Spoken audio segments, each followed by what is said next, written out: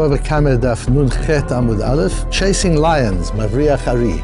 Let's go back to our opening shir on Bava Kamma. Omer Rav Yehuda. Remember, Rav Yehuda said, "Man de boy lemeve chasido." If somebody wants to be a chosid, a really righteous person, yitasek b'milit in the zikin, you should learn what we're learning. Bava Kamma, Bava Metzia, Bava Basra. You should learn the zikin. And we've learned how you've got to be conscious about damaging other people, how you've got to protect your property from not causing damage to other people, all the time being mindful of the territory of other people, of the privacy of other people, of the bodies of other people, the property of other people.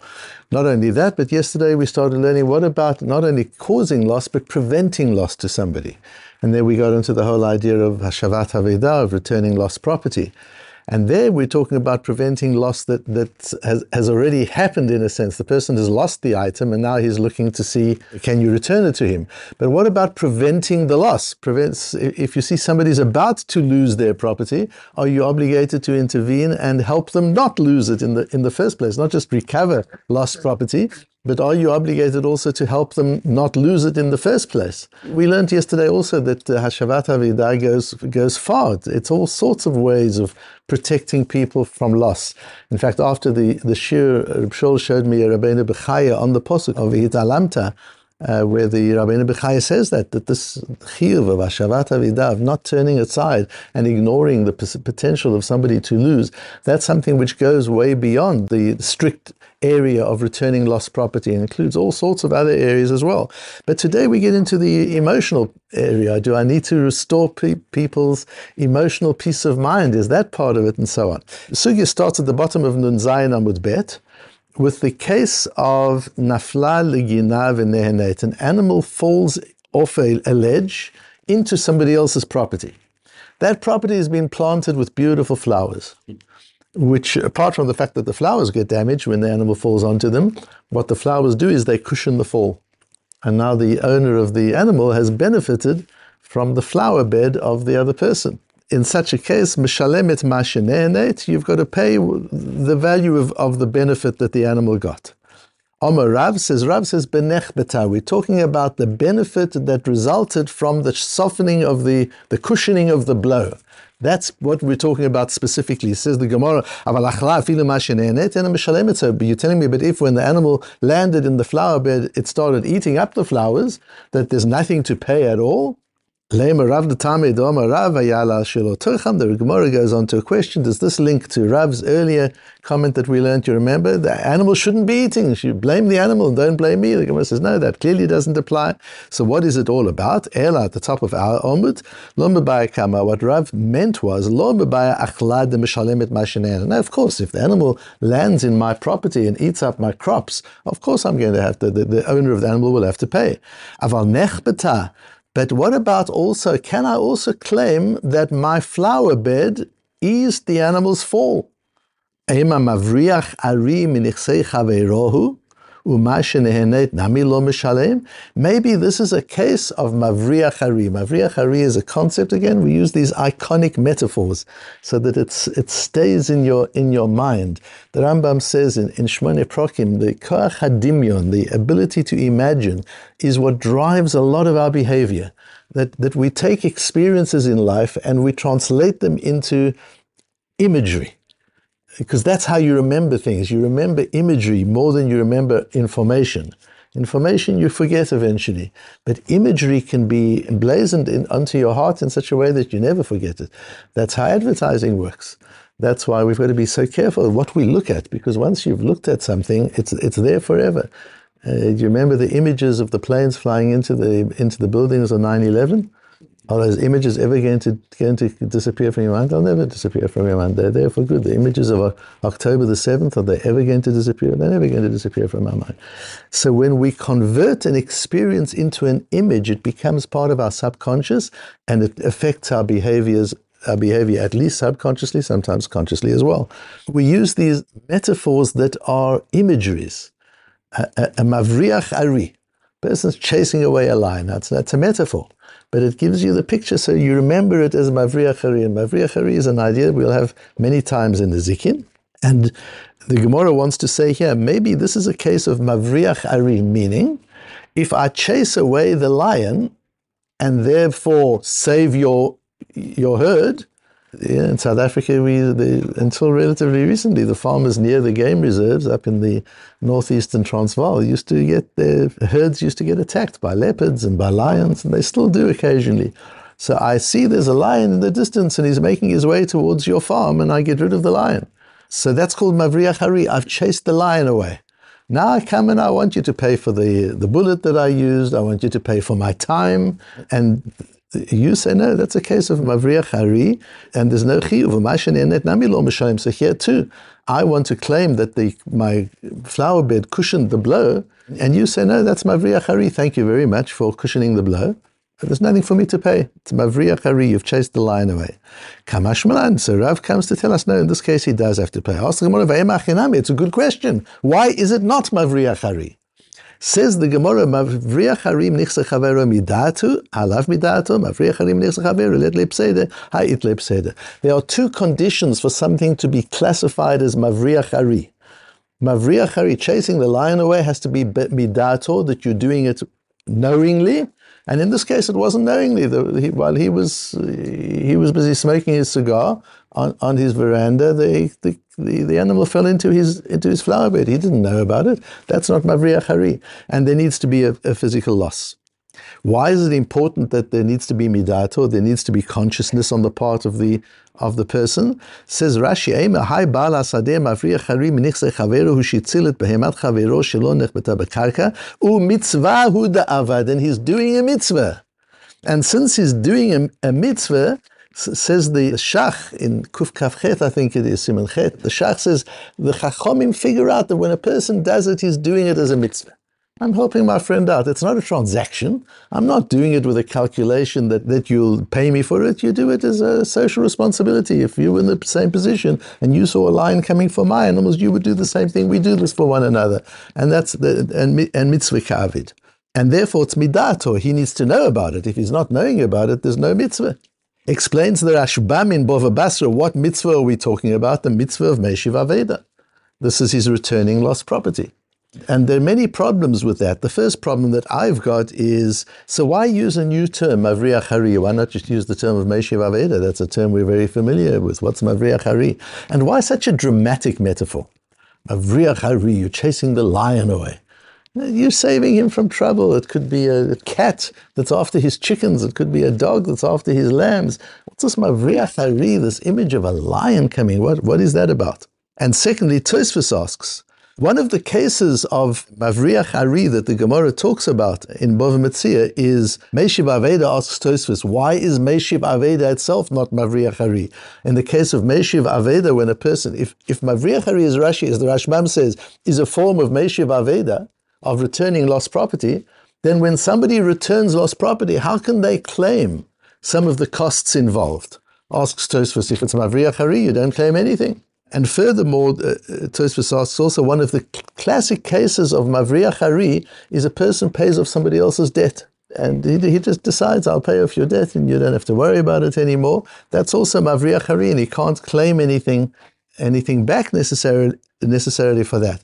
In such a case, there's no mitzvah. What mitzvah is there to pay off somebody else's debt? You're not obligated to do that. So says Ri, an amazing chidush. מבריח הרי שאינו נוטל שכר, היינו כשאין הדבר ברור שיבוא לידי הפסד. כגון שהרי רחוק ואין ידוע אם יבוא כאן הרי אם לאו. We're talking about a lion that's quite a long way away from the farm. We're not sure he's going to land up in your farm. It's not bari hazeka. You're not saving the person from definite damage. It's just maybe. ואין מצילו אלא מדאגה. What are you really saving him from? You're saving him from a maybe? That's not something you would be able to claim for in any case. But what the certainty that you're saving for is the worry. He hears the lions roaring in the background, and all of a sudden there's a shot of a gun and the lion stops roaring, and now he can go to sleep. He doesn't have to worry about his animals. It's the daiga, it's the worry you're saving him from. Umin hapachad shedoeg shema yavo. But if it's clear that the animal will come, that there will be loss, and that the animal will attack his herd, then certainly in such a case he can claim payment for it. So that's what Tosfos says. Tosfos says, Mavriach Ari doesn't just mean a regular case of Hashavat Aveda, where somebody has lost something tangible, a physical asset, and you return it to him, so you've given him back that which he has lost. That's Hashavat Aveda, and under certain circumstances, there are certain costs that you can recover for that. But here we're talking about you're saving somebody from Daiga, you're saving somebody from worry. So what does Rashi mean that's a mitzvah ka'avid? So I would argue that it's not, Rashi is specifically not saying the same as the Rashbam. People assume that the Rashbam in Bava Basra is following his grandfather's derech, and he's saying that in Mavriach Hari there's a mitzvah. What's the mitzvah? Domeh le-meshiv aveda. He says domeh. He doesn't say it is meshiv aveda. He says domeh. But I think Rashi specifically doesn't say meshiv aveda. He says mitzvah hu davar. Because there are two kinds of mitzvahs. There's a mitzvah which is a chiyuv. You've got to do something. You've got to put on tefillin. It's a mitzvah. You've got to give a certain amount of tzedakah. It's a mitzvah. But there's also such a thing as I do a mitzvah voluntarily. I'm not mechuyev to do it. I do a kindness. I do a chesed. Doing a chesed is always a mitzvah. There doesn't have to be a chiyuv attached to it. If I help the old lady across the street, am I mechuyev? Do I have to go looking for old ladies to help cross the street? I don't have to do that. I choose to do it. That's still a mitzvah. So when Rashi says mitzvah hu da'avid, what Rashi means is not that he's fulfilling an obligation. That would be Hashavat Avida, as the Rashbam says. What Rashi means is he's fulfilling a moral obligation. He's doing what a decent person does. It's a mitzvah. Not that it's a chiyuv, it's a mitzvah. What's the mitzvah? To save somebody else from worry. And if we go along the lines of the Rashbam and we say that falls into the category of Hashavat Avida, what are you returning to him? You're returning to him his peace of mind. And then it would come out that there possibly is even a chiyuv. If we want to say that returning peace of mind also forms part of the mitzvah of Hashavat Avida, then if you have the capacity to restore somebody's peace of mind, you are chayiv to do that. Not only is it a mitzvah, if you do it, that's nice, you've done a mitzvah, but mitzvah ka'avid, then we can explain Rashi, once we've learned the Ri as actually meaning that it's a mitzvah, it is a chiyuv, this is part of Hashavat Avida, as the Rashbam does say. Then we'll learn the Rashbam as explaining Rashi, but in a broader context. V'domeh le-meshiv aveda. The Rashbam doesn't say it is meshiv aveda, the Rambam says domeh le-meshiv aveda. It's like meshiv aveda, meaning you are restoring something to him. And you have an obligation, yes, just as Meshiv Aveda, if you have the ability to restore peace of mind to somebody, that's something you have to do. Asks Tosfos then, so what about paying off somebody's debt? That's a case of Mavriach Hari. Clear, it's a classical case of Mavriach Hari. Are you obligated? No, there's no obligation to. So if we say that mitzvah ka'avid just means you're doing a mitzvah, then that's fine. That's what you're doing there as well. You're doing a mitzvah. But if you say that there's an obligation to do so, what kind of obligation could that possibly mean? Says Tosfos an interesting thing, says the Ri. When you pay off somebody's debt, you are improving his balance sheet, but not his cash flow. And if you're not improving his cash flow, if you're not giving him something physical that makes him richer, that's not Mavriach Hari. If you're not giving him anything physical, you're just restoring his tranquility, that's Mavriach Hari. Says Tosfos, when you repay his debt, there's nothing, he doesn't get any immediate cash flow from that. Yes, the fact is now he won't have to pay the debt, but maybe he would. In any case, he'll repay you. He doesn't sit there and just say, thank you. When he's got the money, he'll repay you. But what it does do, it takes the creditor off his back. That's the chesed you've done. It's not that you've paid the money. The chesed that you've done is you've taken a creditor off his back. Once again, you've taken worry from his mind and you've given him peace of mind. The Ramban in Bava Metzia seems to say something similar. Isn't that amazing how far the Torah goes? We started off yesterday just with a posuk in the Torah of if you find your animal, your friend's animal, you can't ignore it, you've got to take it, you've got to return. There's a mitzvah of Hashavat Aveda. We get that. What a big mitzvah that is, we get it. You've got to go out of your way and you've got to take care of it. You become a shomer. You take on financial obligation, and the Torah requires that you take it on. And you take it on not as a voluntary thing as we learned yesterday, you take it on as your job. This is a professional responsibility. Look how far we go when it comes to Hashavat Aveda. And not only that, but you've got to also prevent somebody, help somebody prevent a loss. If you see something's hanging out of their pocket and is about to fall, you tap them on the shoulder and you tell them to put it in their pocket securely. They're about to fall. How many times has that happened to you? Somebody will say, there's something sticking out of your back pocket. There are pickpockets around here. Be careful. People step in and they help you avoid a loss. But it goes even further than that. Even if you have the capacity just to ease somebody's peace of mind, and to restore their peace of mind, if you have that capacity, that's something that you can do. Sometimes it's through information. It's important for a physician to understand that. The job of a physician is not just to heal the person. That's the tangible, that's the transactional side of what he's responsible to do. But he has another capacity. He can make a person feel, person comes to a physician, they're concerned. What's that called? When the blood pressure goes up when you're at a doctor's office, there's a special name for it, isn't it? White coat hypertension. A person comes into a doctor's office, even if he's fine, he's already lost peace of mind. The doctor has to help restore the peace of mind. Not all physicians do that. Not many physicians do that. Part of your job as a doctor is to be able to be Meshiv Aveda. The person has walked into your office and lost his peace of mind. The first thing you've got to do is help him restore his peace of mind, assure him, be kind to him, give him a sense that you've got things under control and things will be as good as they possibly can be.